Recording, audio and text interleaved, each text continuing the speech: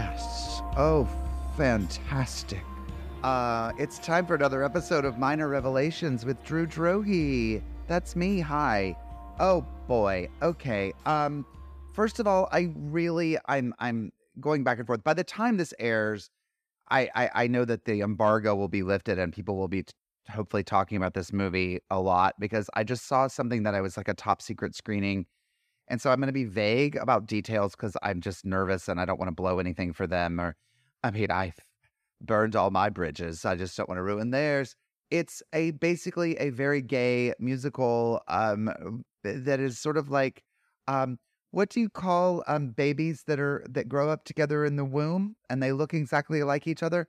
That's what the working title used to be, with the word fucking in front of it. But they have a new name now, I believe. It's fantastic. Follow me on Instagram if you don't already. Please just watch this space. Is that what they say? I don't know. I want to give this movie so much love because it is so beautiful and so inspiring to me that it was genuinely hysterically funny. The musical numbers are brilliant. I was full of joy. Incredible supporting performances by Nathan Lane and Megan Thee Stallion. I've given you enough information to do your work and find this movie when you can get a hold of it. I know we're not really promoting movies right now. We're in a weird place with like projects and when we're on strike and all of that. And also people are very strategic about when you're able to talk about something. I know it sounds really so vague in Hollywood, and I have lots of that to talk about today. Lots of vagary to display today. How fun. Here's the thing, and I don't like to yuck people's yums. I'm really happy when mainstream movies really affect people and they find them to be brilliant and moved, and when you're crying at these, I love that for you. And I am always very sad when I'm genuinely sad when I don't concur and I watch something and go, God, that just did nothing for me. I don't feel smarter. I don't feel cooler. I just feel sad that I don't love it. And there was this big, splashy, I'll just choose the color pink movie that came out recently that everyone was losing their mind for. And I just felt so outside of it. And it did nothing for me. That's all I'm going to say. This movie that I'm talking about, this very queer, musical, insane, filthy movie is exactly what I needed. It inspired me. I talked about Paul Rubens last show. It's the next step in Paul Rubens' work. It's the next step, and I'm so glad he's still alive and making art. But John Waters and Trey Parker and Matt Stone, it has echoes of their work as well. It's amazing, and it just inspired me as an artist to see that can happen still, because I see a lot of things now that everyone just collectively deems as brilliant and mind-blowing. And I don't, like I said, I don't say this to be arrogant. I say this as somebody who just feels like left out of what I missed when I'm watching something that just feels kind of thin and not novel. So when I see something brilliant, you get what I'm saying. I just want to say, watch this movie and laugh and be moved. And it's so unbelievably gay. I'm really excited to talk to straight people about this movie and their take on it, because God, it's made for faggots, and that's literally what one of the creators told me after, and I go, absolutely. Oh, and I just want to say too, I just saw that I want to give a shout out to my friend Sam Pancake, my dear friend Sam Pancake, who's got a podcast called The Monday Afternoon Movie. They just celebrated their 100th episode. He doesn't know that I'm doing this. I promise I'm not doing this. Whatever. He can Venmo me later, take me to a nice lunch, or as we call it, cunch, where we sit together and just scream at each other and cunt out. So we have a cunch. Yeah. So, but Sam does this amazing podcast called The Monday Afternoon Movie, where he reviews made-for-TV films from the 70s, and they had to be made for TV. And I've gotten to be on it twice, and it's brilliant. And I just saw that they celebrated their 100th episode, which, oh my God, incredible. That is so beautiful. And I need to segue into saying this is our 10th episode. Yay. Since we've been back, obviously we had over 50 episodes from 2016 and 17. And please go back and listen to some or all 50, some of those. But in 2023, we've made 10 episodes, and I have had the greatest time with these 20 guests who just bring on so much. I never know what they're going to come on with, but for the most part, these have felt like really loving, connected, touchy-feely sessions with some of the funniest people I know, but people feeling really open to be vulnerable, which I want to thank them for doing that and thank people for listening. I have to say, and I didn't know that this was going to happen so quickly. Yay, good news. This, in the spirit of vagueness, this will be announced soon, but not officially today when I'm recording this. I got a really fun gig in New York City that's going to take me there through the fall, and I'm not going to be able to do this while I'm there. So I am taking a break. I'm not above or below recording something while I'm there and maybe using it later. And, I want to be open to what's coming my way, but I just am accepting a full-time job doing this very exciting thing that, again, watch this space. It'll be there soon. I just know that I'm not going to be able to do this and that, and also be in New York with all the sound issues and editor and another, all the things. It's just not going to be able to happen. So I apologize. I am taking a break for an indefinite amount of time. I really want to come back and bring more episodes to this. And like I said, it'll be over before we know it. And then we'll be back soon. But sometimes you have to do these things when you're doing them on your own. You have to just make choices and pick hills to climb, to die on. I don't know that. Climb every mountain. I don't know. Electric Grandmother, anyone? Oh, great. King of the Mountain, I think that's what they played. I don't remember. Orange juice came out of her finger. I'm sober, I promise. So anyway, I want to thank everybody for listening and for just cheering me on in the years in between, for telling me they love the podcast and reminding me that this is something that's very important to me, very personal, very special. It's very much not about promoting and networking and all that creepy stuff that I don't love about what I have to do, but it's way more about just the human experience. And I thanks for going on that journey and letting it get weird and referential and all the things that we, kind of enjoy, the wormholes that we get into. So we will be back soon.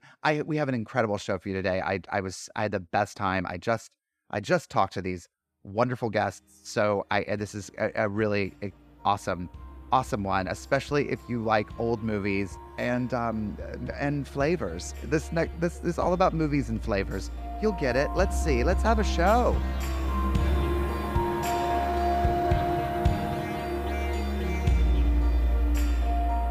I'm here with Laraine Newman and Margaret Cho. We're so excited to have y'all back on the show. Oh, and for our viewers at home, Margaret, who's the little baby next to you? Lucia Katerina Lawler Cho. She had a long walk, and then she was barking at squirrels outside. Now she's really tired from it. Oh, her honey, she's had a day. I love she's it. Had it. Cute. Oh she's my really gosh. cute. Oh my gosh, I love that. And she's Italian and Estonian, English, I guess. Estonian and Korean all at once. I love Korean. International baby. Yes, baby. Yes. Laraine, do you have animals? Do you have pets? I don't. The last pet we had Portuguese water dogs because it was the only breed the kids weren't allergic to. And it's a great breed, but it's a working dog. And if you've ever had a working dog, they've been bred to think for themselves. And the Portuguese water dog would herd fish into nets. So they would dive under the water and herd the fish into the nets. They would carry messages back and forth between the fishermen. And so my dogs, when I was trying to train them, it was like, well, I'll do it as much as where I'm not doing it. I'm going to do it as much as I want to. Yes. They really are like children too. They have a mind of their own. And even, I mean, one of my dear friends has a dog, and we've raised. I mean, since a puppy, I feel like I've helped raise this dog, living right around the corner, and she's kind of always just done her own thing, and she's warmed up to people, but she's sweet as can be, but just doesn't really need, doesn't need affection, is not a needy dog at all for any of that kind of stuff. Personality. But I also love like what that just the history and the genes that come down. Because I grew up having a Boston Terrier, and Boston Terriers they were trained to run through the streets of Boston, I guess, and grab rats and just kill rats. So that's when they get a hold of like a ragdoll, a sock or ragdoll, whatever, they just like thrash it together because that's what they were trained to do. And it's crazy because they are, what'd you say? That's their that's inherent their purpose. Yes. They're relentless. Yes. I mean, it's a terrier thing. I think Chihuahuas have that too, a little bit of a terrier thing. Yeah. I met the Obama's dogs, the Bo and Sunny, the first dogs. They're Portuguese water dogs. The most okay. Now I know what you're talking dogs. Beautiful, just so well mannered, because they were greeting people at the White House. So they were just incredibly social, but very well trained and such a gorgeous breed. I love that dog. When we got our first Portuguese water dog, I was doing a movie in Woodstock, and I went into a bookstore, and I saw that they clearly had a Portuguese water dog puppy. I said, "Oh, is that importing?" They said, "Yes." And I said, "I have a puppy." And they said, "You have our condolences." And then I remember Michelle Obama saying, "These dogs are crazy." Wow. Yes. Well, they got a hold of their personality. They got a hold of the behavior. They were so well mannered, just beautiful. So I think they grow into a kind of maturity. Yeah, they're great adult dogs. They're fabulous. They're fabulous dogs. Yeah. Anyway. Yeah. But they really are like people, because there's so much of us comes fully formed, and then there's stuff that you're like, oh, that's because this happened to you, or this because you were raised such a way.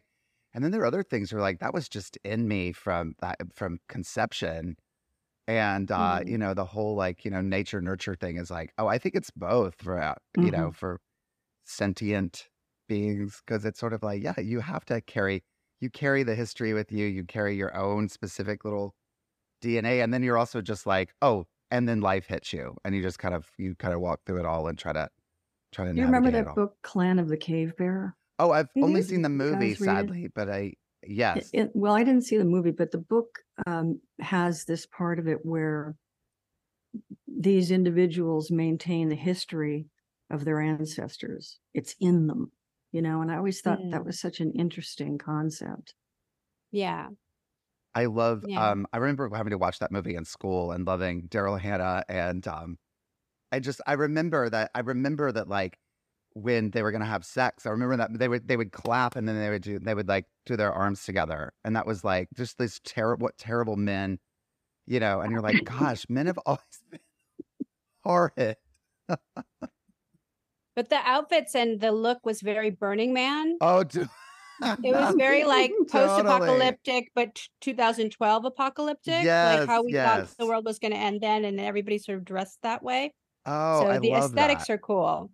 I love that. I love that we've kind of always thought of future in those sort of terms. It's sort of it always has that sort of, Raquel Welch. What was that? 1 million BC. Thank you. 1 million BC. It always says just that look of we return to cave times and to primal, whatever. That's also. What I noticed also is when they depict the future, a lot of the men were completely bald. Yeah. And that's, who would have thought that would be a look? Yeah. Wow. Yeah. Right. Or balding like Sean Connery in Zardoz. He was balding with a long braid. Zardoz. Now that is some cinema. I love that you mentioned Zardoz. Zardoz is really a great, his outfit, it's like male lingerie. Because and it's sort of a little bit it could be good at the Folsom Street Fair. It could be that look. Isn't it kind of crimson? Is that in my memory it's of him? Red. Yeah, it's red. Okay, yeah. Sean Connery. God, it was just almost carnelian. It's not even it's almost like an orange red. It's a very burnt orange red. Right. Beautiful. Yeah. I also love when you ever want to tell the era of a movie when they try to show the future. A movie never looks more like its era than when it tries to show the future. Like a 60s movie show it like Barbarella. You're like, this is so 60s. Whatever. And you're kind of looking at something and going, oh, this is exactly what our subconscious thought of. Or 80s, the Apple, which, have y'all seen the Apple?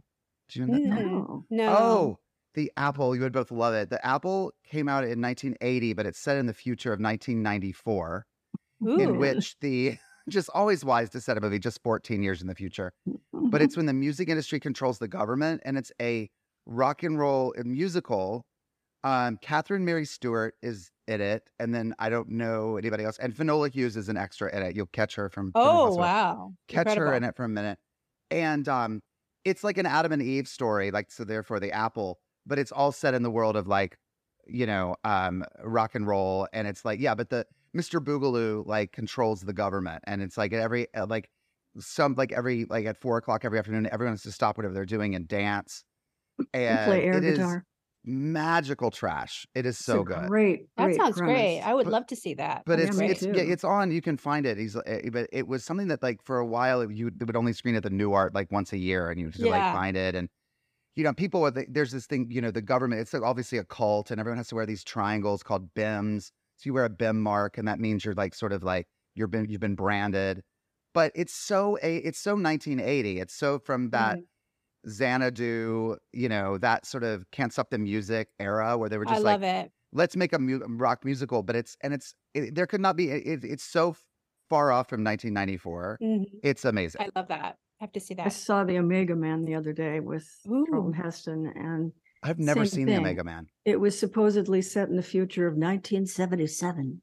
And that color of that time and the sound. There was always something about the sound in those movies from that time. And, a chase scene would still have like the wah-wah pedal, Yeah. And amazing. It's like a Michael Crichton movie. It was like what inspired Night of the Living Dead, supposedly. And right, because he has to screen his own movies. That's the thing of like he goes out and he's like the only man, and then there's these hippie zombies. Right. That are kind of but he just like has to live his life alone, and he just wants to watch movies. So he's the projectionist in the movie theaters he gets to watch. I think that's kind of, I really wanted to watch that after seeing the trailer not that long ago. So I have to watch that too. That's great. Okay. Well, it's not that good. I'll just let you know that. Yeah. But I love that kind of stuff. I love like missed failures with great ideas. It's like, that's what I think they should remake. It's like, tell that story and be like, or find another way to do it. But also, I don't know. I enjoy that. I enjoy that kind of stuff. I don't, guilty pleasures. I'm like what you like. I mean, it's like, get into it. Yeah, there's no guilt about it. No. I just like I watched Basic Instinct and Jade double feature. Oh, Esther Haas. movies. Jade, there's no Asian people in it. It's Angie Everhart. And it's called Jade. Is the Asian with the green kippah. Yeah. Oh my God. That's so funny. Well, there's actually 2 Asian extras in the beginning of Jade. Oh. You don't see them again for the whole movie. But Jade was like the sort of, it's going to be even more erotic than Basic Instinct. Oh yes. And that was the movie that David Caruso left. Yeah. Left NYPD Blue. NYPD Blue to like start his film career. And right. Is it he or it's Linda Fiorentino in that movie too, right? Yes, Linda Fiorentino is in it. Who's the car? The killing with a car is one of the funniest, most brilliant things ever in that movie. Isn't there a car death? It's near the beginning. It's all very it's so 90s noir. Yes. It's that perfect kind of 90s noir. And San Francisco, I love movies set in San Francisco also, so it's perfect. Too. And so is Basic Instinct. That's also San Francisco, which I love. So the same. Yeah, I love it. And I watched that again recently. It's so fun. It's so wild. And I know, I think Sharon Stone's great in it. I think Michael Douglas is great. I mean, like, it's great. It's just like, I wish they would make movies like that again. Like, I miss those. I mean, Sliver, any of them. I love that sort of. I love like the erotic thriller. And I love that anybody who's vaguely lesbian wears a vest. The vest code. It's like lesbian hanky code. It's so perfect. Yes. Oh my God. It's so good. Lesbian because that's code. the Jean Triplehorn. Just, that movie too. There's, oh, and what's her name? The other blonde in Basic Instinct that Catherine Trammell has the makeup with. Roxy, her lover Roxy. Yeah. Who's that actress? Yeah, Do we know? Who is that actress? I can't remember her name. She's wonderful. Either. Yeah, she's so good. But then they go and they dance at a gay bar, or it's like a sort of a queer club. And the dancing is really fabulous and everybody looks great. And it's just such a fun scene of like San Francisco queer culture. Really cool. Love it. I mean, but also I love that Paul Verhoeven's understanding of like American culture of like, because the dancing in Showgirls is so crazy too. And it's like, just like people having fun, and it's just kind of angry and frenetic and and I love it. I wish we went out and danced like that. If that's, I mean, I love that. We're all too just cool. that Nomi Malone who's like grabbing, like it's very modern. It's not really, she's just grabbing at anything. It's like a wild animal dancing. Yes. I love but it. her character was like a wild animal, like Totally. completely impulsive and quick to anger. And the blade at the very beginning of the movie, you're like, oh, she means it. And then the vomiting, my luggage. The vomiting, like really like the crazy, like my cat does that sometimes, like running, vomiting, all of it. So good. And the scene in the pool. Oh, it's beautiful. I was watching that with my ex, father of my children, but we were watching that, and he turns to me and says, "You and me, that scene." Yeah. So good. Meanwhile, two people show up to the ER. Like, what were you doing? Well, we were trying to thrash fuck. I was snapping my head back really 5 feet hard apart because from my each hair other. weighed so much. It's this and the waterfall and all of this stuff. Like, it's just poor Kyle MacLachlan. Oh, you know? Yes. Oh, I know. Oh my God. But it's such a great movie. He's so committed. I mean, what I love about Great Camp is that everyone is so committed to that movie. I think Gina like Patrick. And Patrick. How great is yes, Patrick? Patrick, our Patrick Bristow. Oh, Patrick Bristow, the genius Patrick. And I love his stories in that movie because they all were like really going for it and thinking it was gonna be this, you know, and I love it we still talk about it, you know, it's absolutely. I don't even think you could classify its style.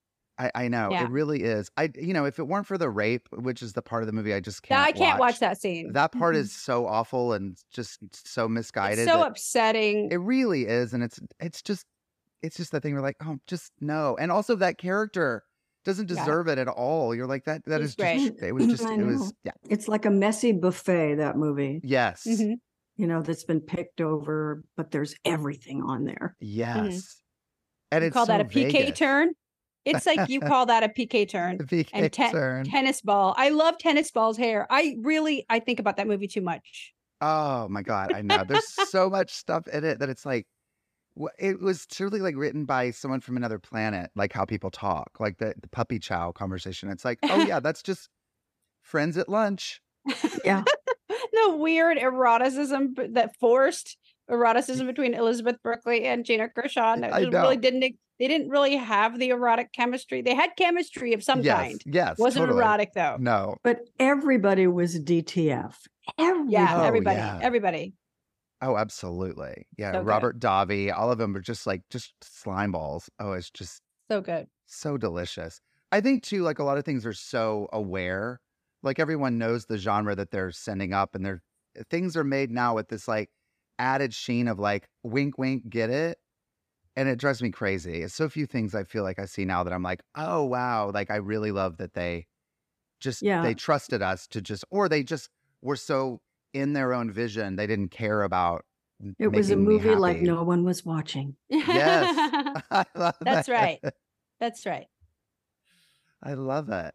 Well, how are your days? I'd love to hear from either one of you. Like, what's something you'd like to talk about or reveal on this, what is it, Wednesday morning? I had the day wrong earlier. Well, what I had wanted to introduce the minor thing. Sure. I have never drank a beer.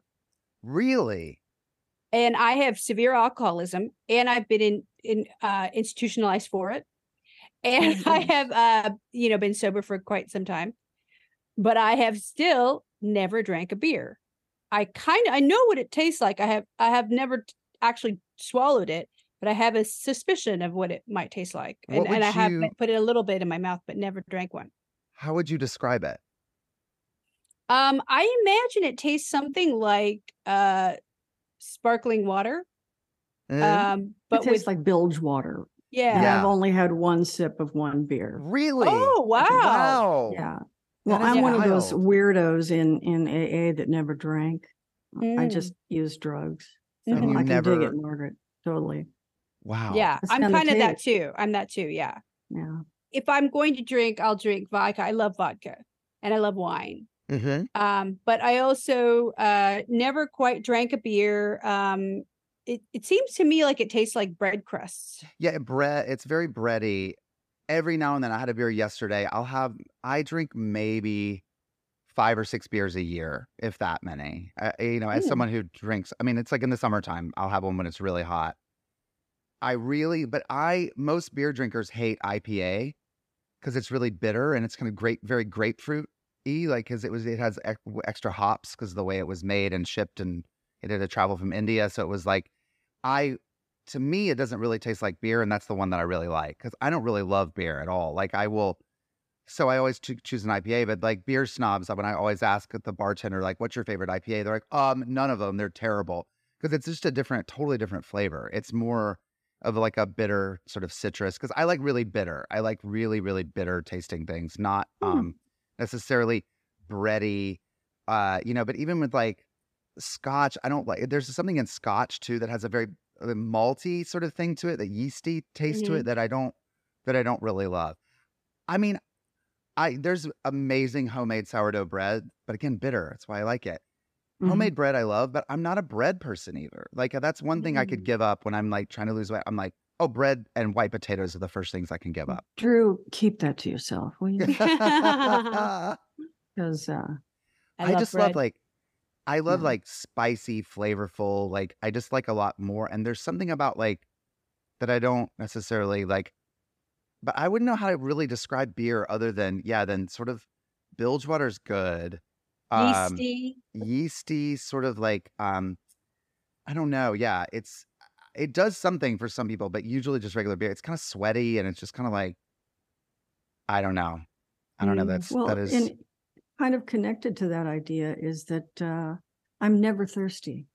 I was like born without thirst. Wow. I have to force myself to drink liquid, and I'll drink it while I'm eating. But if I'm not eating, it's and all of those diet things and health things, it's like 6, 8 ounce or 8 ounce things of water a day, and I would be like throwing up because I cannot drink a lot of liquid. And I'm not thirsty. And that was the thing about beer. I remember I went on a teen tour when I was 16, and we were in London at this bar, and these guys had these steins that were huge, and they just drink the whole thing. And I'm just like, how can anybody be that thirsty? Right. And it makes you more thirsty too, because it does that weird thing of, it's got that. Because it's a dehydrating. It dehydrates you. So the alcohol. Yeah. It's just so bloaty and foamy, and I don't know. There was something when I saw that it's like a beer is like 8 slices of bread in terms of just like what we're having. I'm like, Calories. oh, that's all I need to hear. I keep it away. Yesterday was like super hot. It was the middle of the day, and we were, end of the day, we were kind of like perfect time. Cause I don't know. There's just other stuff that I don't think. What do you think? I mean, it's so interesting that neither one of you really drank that, or you, Laraine, you never really drank that much. And, it's just, because it always says like, that's the gateway, like everyone starts drinking first, The beer is the first thing you're sort of offered, right? Or any kind of a drink that's sort of like the entry point into alcohol is always a beer. Right. It's some sort of more like very common drink that people are, very used to having. It's so easily seen anywhere. Right. My gateway was Darvon. What's what?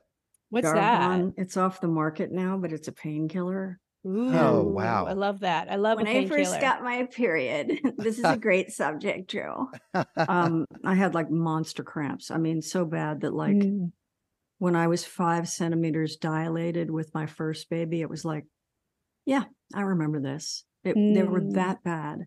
So I was given Darvon, and I was a really straight kid. I didn't smoke, I didn't drink, I didn't ditch school or anything, no sex. But someone told me if you take the pink pill that's inside it, it's pure codeine. and no compunction. I just took that right away. Wow. And that was, I was just early home, on. Drew. I was home. You were at home. You felt seen. Well, I love opiates. Opiates to me are like really just the only thing. And I really have to like I have been, sober and abstinent or whatever for a long time, but every time I look at somebody doing something different, I'm curious, like, what is this huffing computer duster that everybody kids are right? I like, what is this rainbow colored fentanyl that you kids are, I really have curiosity about, but it's just not, I'm sure it's all kind of the same stuff, but not good. The pot is so intriguing. Oh, gummies and lollipops and soda. Yeah. Oh my God. Wax and shatter and dabs and all of those, the pens and everything, to me is very interesting. I mean, that is kind of my go-to drug of choice is an edible. Like I really enjoy that, especially the ones that are, now that you buy them in the store and you know exactly what you're getting, because the old days of just, hey, my friend made a tray of brownies was terrifying. Because you just didn't know. And just when you thought, oh, I'm not feeling anything, I'll do another one. And then you're like on the ceiling. So now I know like, okay, this is a nice ride. I know the peaks and valleys and I know what I'm getting and I'm going to enjoy a movie or whatever. And then, whatever I'm going to go do. But I don't function on them. I don't enjoy, like I couldn't do this on that. I would feel too like weird. I would either talk way too much or just be quiet or whatever. I can't ask this. No, I can't ask that exactly. either. Oh, they'll think I'm so dumb if I ask that thing. But maybe, oh wait, I just missed that moment. Just missing. I know. I'd feel so paranoid. It's just so like I don't know. Edibles are very unpredictable for me too. Even though I haven't done them in the age of now we know exactly what milligrams are in things. So even before when you would go to the pot store when they were sort of just first in the early 2000s when they were first starting to provide things, they were still sort of almost home baked goods. I got given a pot brownie from Brownie Mary, who was the woman who kept getting arrested in 90s AIDS San Francisco, where she was baking pot brownies to give to gay men in hospce who were dying. Oh, bless her. And to give them an appetite so they could, have a way to eat more and gain some weight. And so she kept getting put in jail. She was in her 70s, late 70s, early 80s. And I met her on the bottom of a hill and she saw me and she came over and she gave me a brownie. And I sat down and I did not get up for, I think, about 12 hours. I was so high. It was crazy. Wow. To get dosed by this very phenomenal, iconic person. But I think part of me is still high from that. To this day, I can't do math. Forever. Yeah. Minor Revelations is supported by Scruff. So after you listen to the podcast, go on there and give your buddies a woof. Or do it now. I can't tell you what to do. Thanks, Scruff. The only new drug that I haven't tried that I want to try is ayahuasca. And even that, I feel like I'd have to go. It'd be a whole series of things, a situation that I'd have to be in. That's not just something you just get off the street and just sit down and do ayahuasca by yourself. You have to be in like a whole, There's nothing worth puking for me. There's just nothing worth that. There's also that, I think about all that stuff too. And it's sort of like, I love the, the experience that I have, but I don't always love myself when I'm on those things or what it's coming out of my mouth and what I'm saying. It sort of creates, I feel a little phoniness that comes over with it when I'm like, I'm in love with everyone in the room and I'm just giving this love. And there's part of me that's like, I don't quite believe that. And I turn on my brain a little bit about that kind of stuff. Like those things don't always open me up to a truth as much as just really kind of fuck me up. And then there are other amazing things that I get out of those experiences, like with mushrooms or whatever, that it's like, or ecstasy or whatever, Molly or whatever. It's like, part of it is like, am I just high or do I really love this person I just met that I'm sitting now next to? I don't really feel that connected. You still have critical thinking. I never did if I was high like that. Yeah. It's just the love.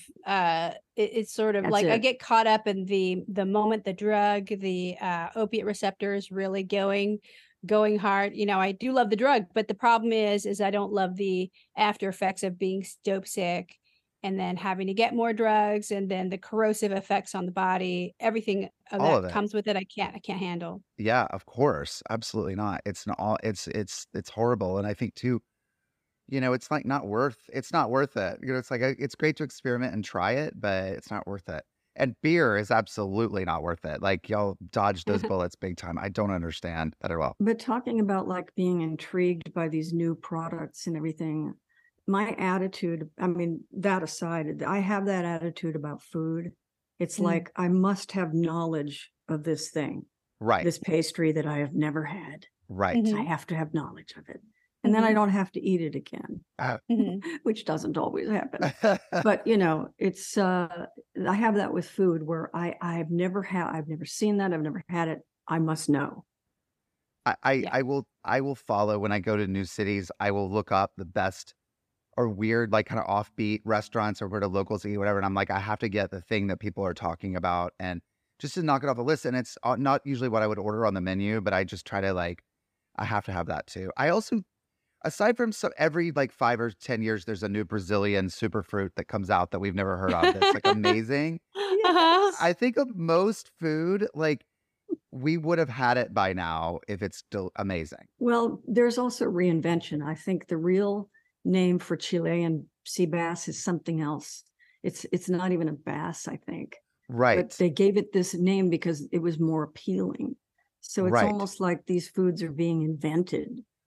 Oh, well, there's also sea salt. Everything is with sea salt. Oh, I know. Or, Madagascar vanilla. They put these things next to something and you go, oh, that must be better. It's Himalayan sea salt. Sea salt, yeah. Pink well, Himalayan. some of it is authentically that. Yes. But then there's ways to also just do an ersatz version of it. Right. Right. But they definitely do try to mix things up and make it sound more exotic, and it's just the thing that it is. Most potato chips are barbecue. I mean, most of these flavored potato chips, I'm kind of they kind of taste like a version of barbecue to me. Right? Or do you not agree? Well, like the what is it? Vinegar and salt. Oh no, not there are these new flavors, Drew, that weren't around when I was a child. You didn't have vinegar and salt or the basic ingredients. Yes, it's just the palate of the youngsters can tolerate watermelon flavor. Oh, that's what I say. Or, sour apple and, oh, God. What it's also with chewing gum that is a fruit and a mint. It's like watermelon spearmint or these, it's vile to me. It's like strawberry and mint something or other. It's just also the filled ones, the gum that goes squirt. No. Horrifying. Jordan you really Black know what you're getting. Won't eat food that has food inside of it. He has a thing where he will not eat. Jordan Black, Jordan. Oh, yes, of course. He will not eat food if there's food inside of it, like squirt gum. I always think of Jordan when he's like Hot Pockets or Pop Tarts or stuffed anything hidden in a burrito. He doesn't like. He likes to open it up. Funny. It's to see his food, and I did find that not know that about him. Yeah. But it's I don't trust what's inside of it. It's so oh my funny. God! But that gum that squirts is so vile. It's like jelly. And then it dehydrates the gum and you can't even chew it anymore. It's terrible. Yeah. And it tastes chemical. So, No, I can't deal with it at all. But I do think, I just do think that whatever we have, we would have had it by now. If it was amazing. Soon you go to a certain place. It's unless there are laws, I guess haggis, when I went to Scotland, you can't legally have that because there are laws about sheep in the United States about what you can do, how you can eat or process that, or whatever. So have you ever seen haggis in a can? Oh, I've seen that here in America. And just the thought of it, whatever brave soul is going to try that, my hat is off to them. Ew. But something, there's things that have been around, for instance, kale. Kale's been around, but sure. It was a garnish. It was never really considered edible. Right. So its existence was pretty much unknown. Do you know the restaurant Mr. Chow's? Oh, of course. Yeah. So they would serve those emerald green greens that were fried and salted. That was kale. Kale. Yeah. Well, I used to work. Kale. I worked at the seafood department of a grocery store when I was in college, and kale was what we had to we would display everything on Right. that. I remember we'd have to like kind of massage it down so they could flatten it out a little bit, but it was a garnish. It was like parsley or anything else. And I know. What about Pauline Kael? Pauline Kael, my favorite critic. What an amazing voice in cinema we've lost. Oh my God, years. truly. I love it. Talk about bringing up Xanadu again. Remember her Xanadu review? She took out I don't remember. Okay, so she took out an entire column in the Times, New York Times. Is that where she? Yeah.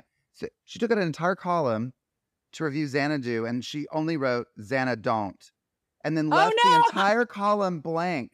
So people flipping through the newspaper, you're immediately going to catch that. That is so much better than any scathing review, because you go, wait, there's something wrong with the newspaper. There's a blank column here, and and there was a parody of Xanadu, a musical called Xanadont that they did on stage for a while but that was her. She was so brilliantly mean. Things she loved. Yeah. Yeah. You know, that, and then they've those things like Rules of the Game, or even Last Tango in Paris, she actually loved. Wow. Had a really interesting taste, you know, like just very, very specific and thoughtful. I think she even liked Kentucky Fried Movie. I don't know why I have that in my mind. It's a really good movie. Wow. Yeah. Oh, it's so fun. I love Kentucky Fried Movie. Yeah. Were you in that, Laraine? No, I know a lot of people it was the Zucker Groundlings brothers, people were in I that. think. No, they were a separate entity from the Groundlings, but I remember this was so odd. There was a theater right next to Fox. It was this little white theater, and someone told me that they played in that place and it was sinking, and there was actually so much moisture that mushrooms were growing on the carpeting in the dressing rooms. And, wow. but I remember seeing Kentucky Fried Theater there. Wow. I've been in those dressing rooms. I've been in those theaters too. The mushrooms, the whole thing. It's so crazy. Yeah. Pauline, I just wish we had critics anymore that actually were trained in the art of it, because they have there are a few that are really brilliant, and you read the review and you go, oh, they've really thought about this, and they actually have a different brain. Like, because we're all critics now. We're all reviewers. Everybody online, and we put our comments, whatever. And then, you read a lot of reviews and they're like, oh, you just summarize the movie, or you're just kind of following a popular trend, or you're like liking this because you're supposed to, or hating it because you're supposed to, which I think is even worse. Well, it's also the culture of that critic's personality, that they, hate everything, so that when they like something, and they hate popular things that everybody loves. When they like something, then you consider it. Right. Or the art of a critique anyway, I think is really something that has gone by the wayside. I think because we don't have a uniform way that we are understanding news or news commentary or opinion. So it's all fractured, and there's so much social media around this kind of stuff that a lot of it is really, they do like pull quotes for like movie posters and stuff, but the way that we look at culture is a lot different. So the mirror the mirror cracked in a million pieces. I know. I just always enjoy reading them, even when I disagree. When it's a well-written review, even when I totally disagree with the movie, it's like, wow, I think it's really interesting. And I miss that, because there are not that many people that I just follow as reviewers that I go, oh, wow. I follow this critic on Twitter named Sean Burns, and I think he writes for a Boston paper, and he's always hates everything. But he wrote a review of The Green Book, which he also hated, but he was very specific and thoughtful about why he disliked it. And it was brilliant writing, so I just started following him. But he's a crab. Oh, that's great. What is his name again? Sean Burns. Sean Burns. Yeah. And you know this person, Margaret? I don't know who they are. I don't know, but I follow a couple of different people on TikTok who are really interesting, that are they're not really critics, but they just love movies, and then they help me fill in the gaps. Also, there's a couple of great podcasts that are centered around the New Beverly and about what the films they program at the New Beverly. What's So it they, that's so called? they cool. go through the calendar. Oh, what's it called? I would love to. It's Yeah. let me pull it up. Hang on a second. Yeah. It's really cool. I watch these old movies, so it's helpful. We all do that. I love it. We all watch that. I mean, I see Lorraine's post too. I love your post, Laraine, about the old movies you watch. There's such amazing gems, Thanks. especially the movies that thought nobody would ever watch them again once they, it's sort of the Well, also mistakes. It's TCM pure synopses. Oh yeah. They're so Yeah. funny. So cool. But Pure Cinema Podcast is P-E-R? Pure Cinema PCP. Or Pure Cinema. P-U-R-E? Yeah, Pure Cinema Podcast. But they program the films there, and then they will go through a lot of films that we are missing and things that aren't streaming, which I think is really important because so much is not streaming. We think we have access to everything, but actually it's pretty limited. That was what we have. The lie that they told us, like in the future, you could throw all your DVDs and VHS tapes away because everything will be online. And now you go to look for the one thing you're trying to find and you can't because it's like it doesn't exist. So there's I have a lot of DVDs still, and even a few. I do have like 2 or 3 VHS tapes of weird movies that I know that are rare. Do you have a way to play them? No, not at all. The only way I can even watch a DVD is on my laptop because but I still, it's just sort of like one day I just want to have them. I have a rare, like I got John Waters' Multiple Maniacs on VHS. Like it was a version they made in the 90s or something. And it's just a really cool, rare, That's thing great. that I'm like, you could never find that again. You can't even, I remember when I first saw that movie, I couldn't understand it because the sound was so bad on the tape. Mm-hmm. And now there's a Criterion Collection, and that is actually streaming. I thought the other day it was on HBO Max, and I was like, "This movie is streaming on HBO Max." Mm-hmm. And Apple so TV it's also. weird. What'd you say? Apple TV, you can get the Criterion Collection. Right. Anything you want to know about watching television, you ask me, because I watch a lot of TV. Well, Mubi is really good as a streaming service. Great, yeah. They have really great. I have Mubi and Criterion, but you know what's excellent for trash is Tubi. Tubi, yes, exactly, it is. Tubi is like for anything. If you love like going to a Blockbuster and finding the weirdest, like martial arts sexploitation kind of things, they have that. Like the weird genre stuff. I think they have Snuff is on Tubi, which is like the most ridiculous movie. But it's got a lot of horror, a lot of weird things. Also has a lot of trash TV from the aughts. Like, is Hollywood too skinny?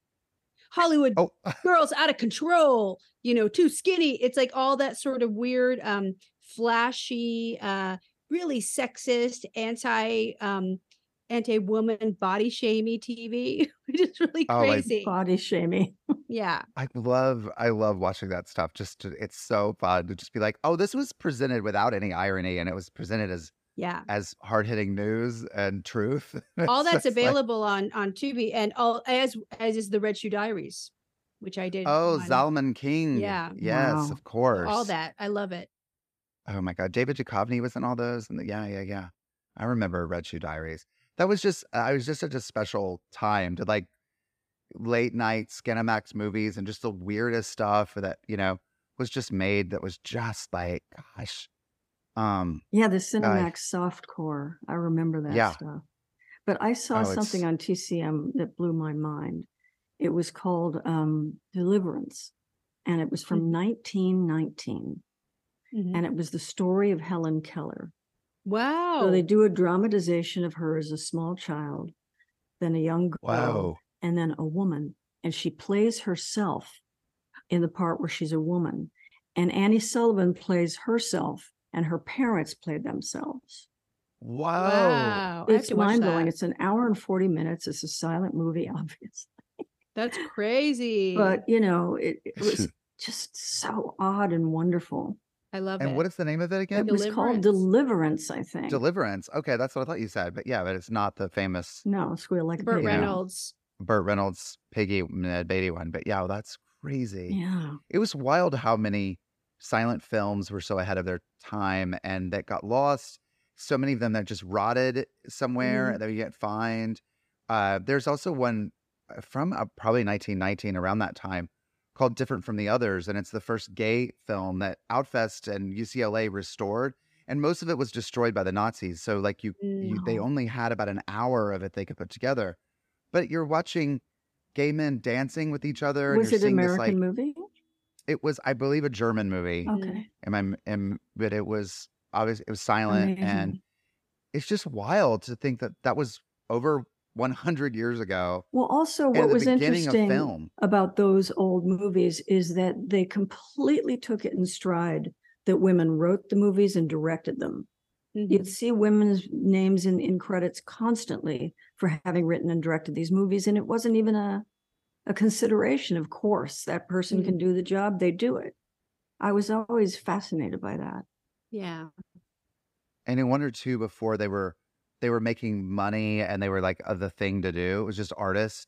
Just, you know, it was way more accepted. And then it became a money-making thing. And it's like, let the men get in charge. Right. Let the men take over and ruin things. And we need to, you know, that's so, it's so nuts. I just, anything like also pre-Hays Code that you watch and you're like, that could never, it took 40 years to like deal with that kind of, you know, that again. Mm-hmm. That's so amazing. It's so great. Laraine, do you have another a revelation of some sort?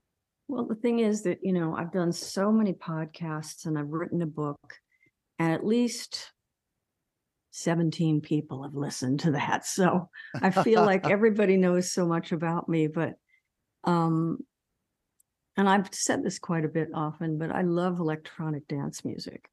You do, EDM. Yeah. And, you know, I love Skrillex and 12th Planet, just so many of them. And there used to be a festival in downtown LA.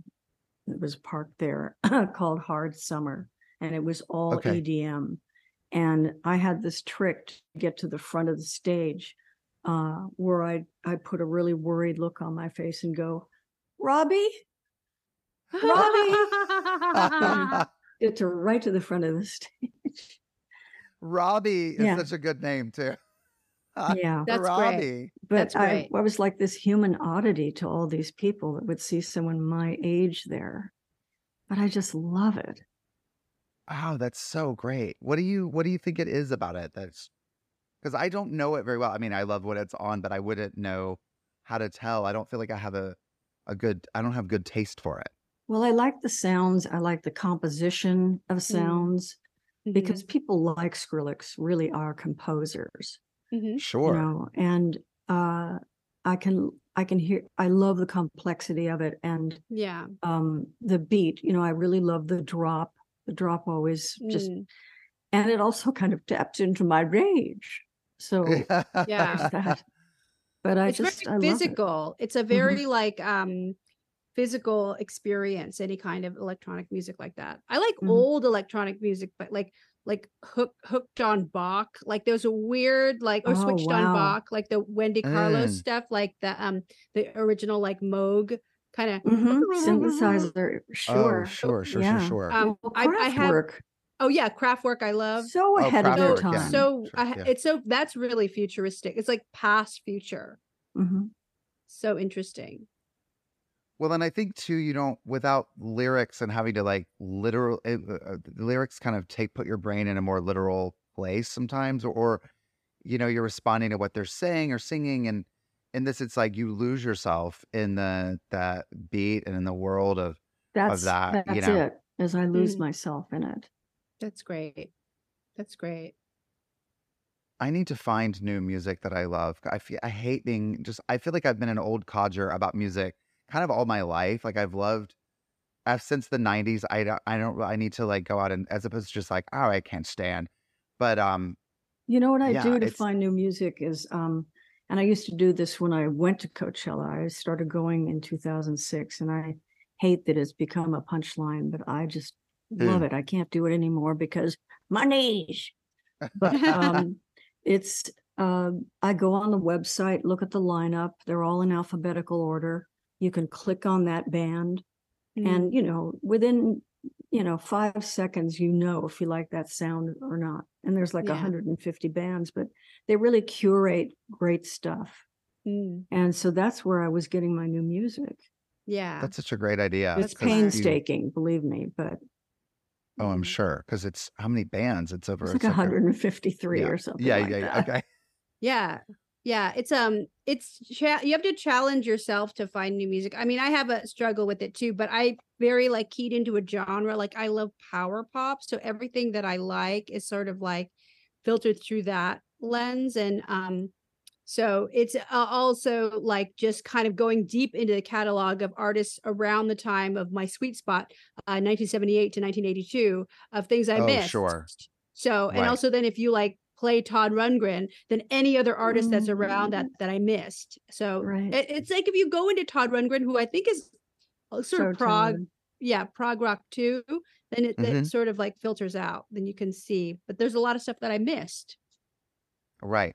Right. Or just that you can look at now and go, oh, wow, that's sort of, I just love too that, a lot of these bands that were not, that people talk about now, like Sparks or Television or those Yeah. that everyone goes, oh, these were actually the greatest. People that know music then knew it then too, but it's like, it's very cool that people are getting rediscovered. And that's that gives me hope of just sort of like, we just keep things alive and sort of like, because what else falls into power pop? Margaret? Yeah, what is power pop? Power pop is anything that's sort of like descended from the Beatles. So it's like Okay. I think the 80s there was a real resurgence of power pop. So bands like Big Star or even something like the Replacements could be a little bit of a darker iteration of power pop. But power pop Okay. is really Elvis Costello, Nick Lowe, the Bangles, Go-Go's. It's a kind of, it can be sugary, it can be melodic, but it can be also very new wave. New wave was a very big era for power pop. Okay. Would the Runaways be considered the Runaways definitely power pop. Blondie for sure. Yeah. Kim Fowley is probably big sort of influence in power pop too.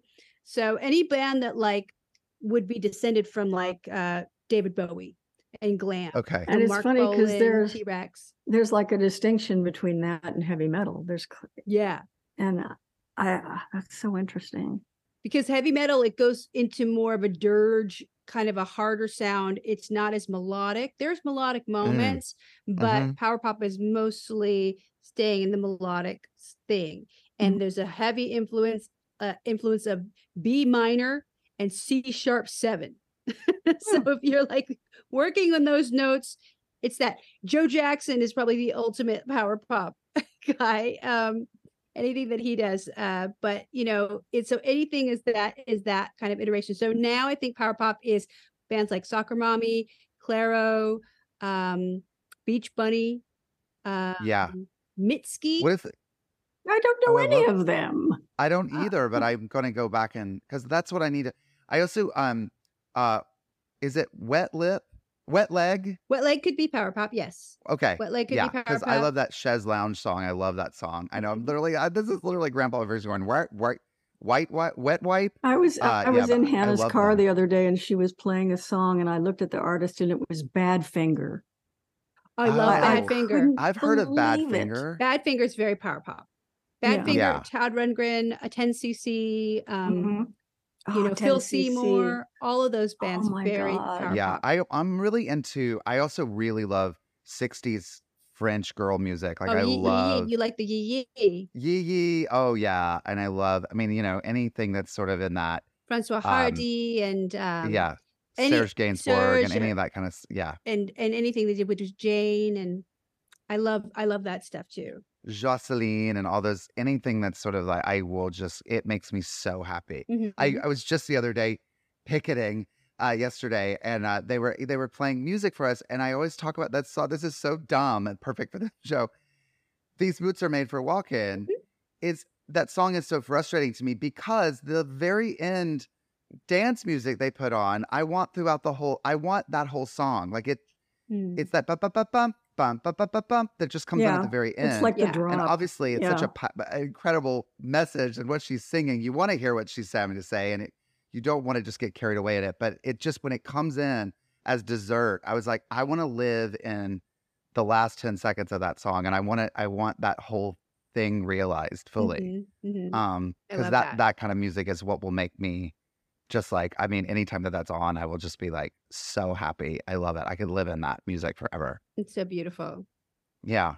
Yeah. And there's something really kind of, and there is something kind of angry about it too, in a weird way, or just like feels really like, or not angry, but rebellious and strong, that I love. That's just sort of like, well, there weren't that many songs that were critical of men.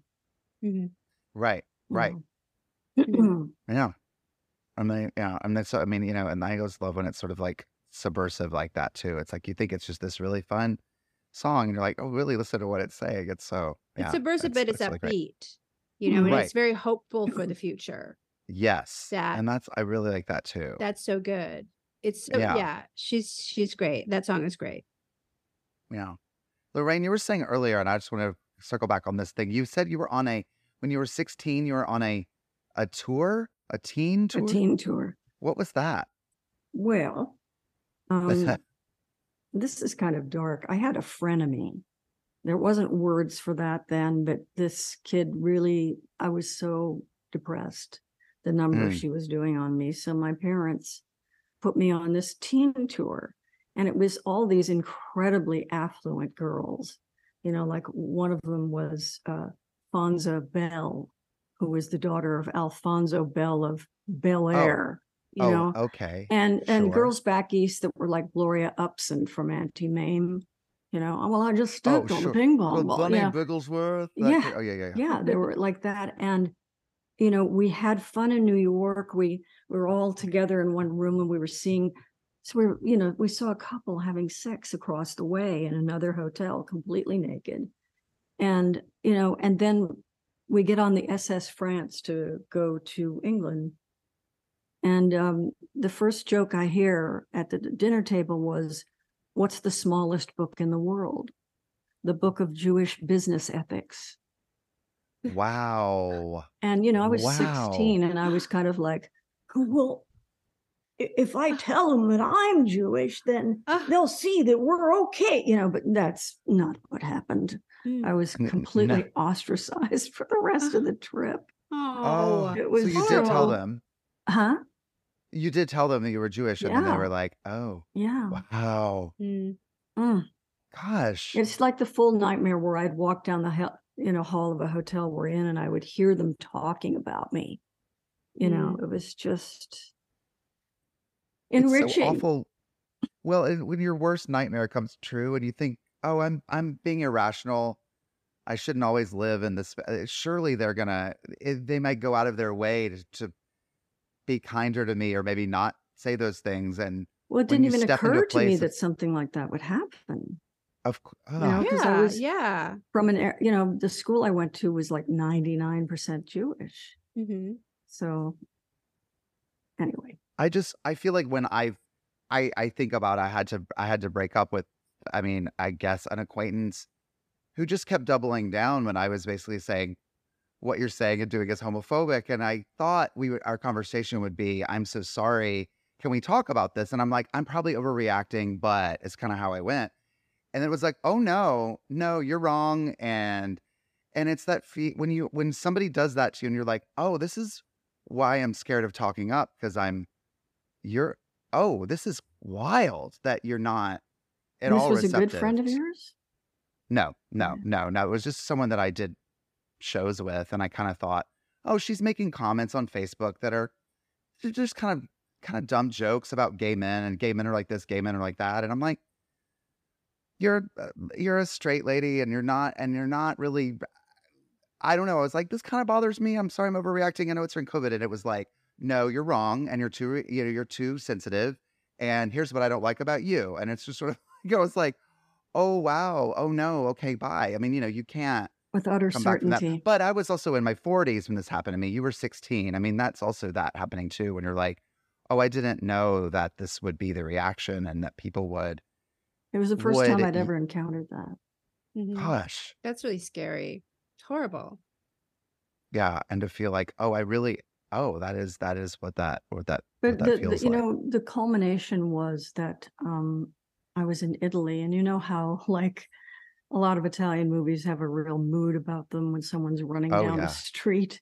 And, I was by a canal or something, and a bird shit on my head. Oh, and no. I was like, well, this is just, and I just sat down on the street and laughed, because it was just the cherry on top. It was perfect. The perfect thing. Also, your parents were, with great intentions, were trying to get you away to like really see the world and like have an enriching experience, a connected experience. And instead it was like, oh no, I am. And it's also that thing. It's that like, you can look back and say, oh great, it shaped me to be the, the creative singular force that I am now. And I'm fine. I don't need anybody else in this world. But gosh, that's heavy at 16. It's the startling part of it is the casualness that people have towards anti-Semitism or homophobia. That's what's so shocking. Yes. Like with me, like I went a long time ago, I worked on this very weird thing. The star of it was trying to get me to come and join the rest of the cast. And he said, "Could you tell Margaret that we're ready to order?" And it was like the worst. It's kind of funny, but it's also like so horrible. Like the casualness. I'm like, I'm just going to be racist right now, but it's okay. Right. Just real casual. The casualness is what really irks me about it. Well, and then it's like, it's your problem. Come on. I'm kidding. Yeah. You really think, you're going to go, was just kidding. Aren't we cool? Don't you have a sense of humor? Yeah. It's like, you're just, when you bring it up, then you're the killjoy. Of it, right? But it's a very it is the casual nature of the sort of people in supposed power seem to feel like about defending these values that are really wrong, right? And it's the worst of the liberal people who think they're beyond it, that are sort of like, oh please, I voted for Obama. Are you kidding me? I'm cool. Yeah. And I had to learn, I arrogantly thought I had done so much more work than I had, and I'll never finish doing. And it's like, embrace that instead of being so resistant to like, whatever, like, okay, cool. I didn't know that. And I'm wrong. I was wrong. And I'm so sorry if I hurt your feelings. Isn't that kind of where we need to come from? Versus like, no, you don't understand. I'm very open-minded and you don't get it. You have a bad, yeah. I'm sorry. I feel like I interrupted something you. like that happen where on SNL, Rob Reiner was the host of the show, and he and Jane and I think Penny and I went out to Wolf's Deli, and The Heartbreak Kid had just come out, and I hated that movie because of the depiction, of the character of Ginny Berlin as just being the opposite of anything attractive or good, and having gone to Beverly High School where boys did not like Jewish girls, I was really sensitive. And so I was saying, I said the character of Jeannie Berlin in The Heartbreak Kid made me ashamed to be a Jewish woman. And Rob said, you should be ashamed anyway, which is really funny. Really funny. But at the time, I was so sensitive. I was so angry. Oh, yeah. And I carried that around until one day I was like, oh, that's really funny. He was kidding. It's really funny. Damn it. Well, and he's Jewish too. Yes. I mean, does that make it better? Yes. So it's like, I feel like that's also one of those things when you look cover, it's like, oh, he's including himself in that as well and making it like a really, yeah, I love that. Well, y'all, we're almost at time. I think we're at time. I think this has been, I'm not going to say I think this has been such a great conversation. Thank y'all so much. Where can we find y'all on the socials? You can find me at Margaret_Cho on Instagram, at Margaret Cho on Twitter, and the Margaret Cho on TikTok. And I'm on tour, so you can see me anywhere in the world. MargaretCho.com for tickets. Oh, that's so great. When do you go back on tour? I'm on tour now. A little bit here, a little bit there. So yes. Okay. Oh, that's so cool. That's awesome. Yeah. Yeah. And Laraine, where can we find you? I'm on Twitter at Laraine Newman and on Instagram at Laraine Newman. And, I work a lot in animation. So the stuff that I'm doing won't be out for like a year or so. And they want to announce the casting. But I am in a show, the second season of Big Nate, which won a GLAAD award, and it's on Netflix, I think. So that's where you can hear me. Oh, that's awesome. Well, thank y'all so much for doing this. Have a great rest of your day. Thanks for listening. This has been another episode of Minor Revelations. Thank you. Thank you, Drew. I love you. Thank you. I love you. I love you, Thank Mark. I so love much. you.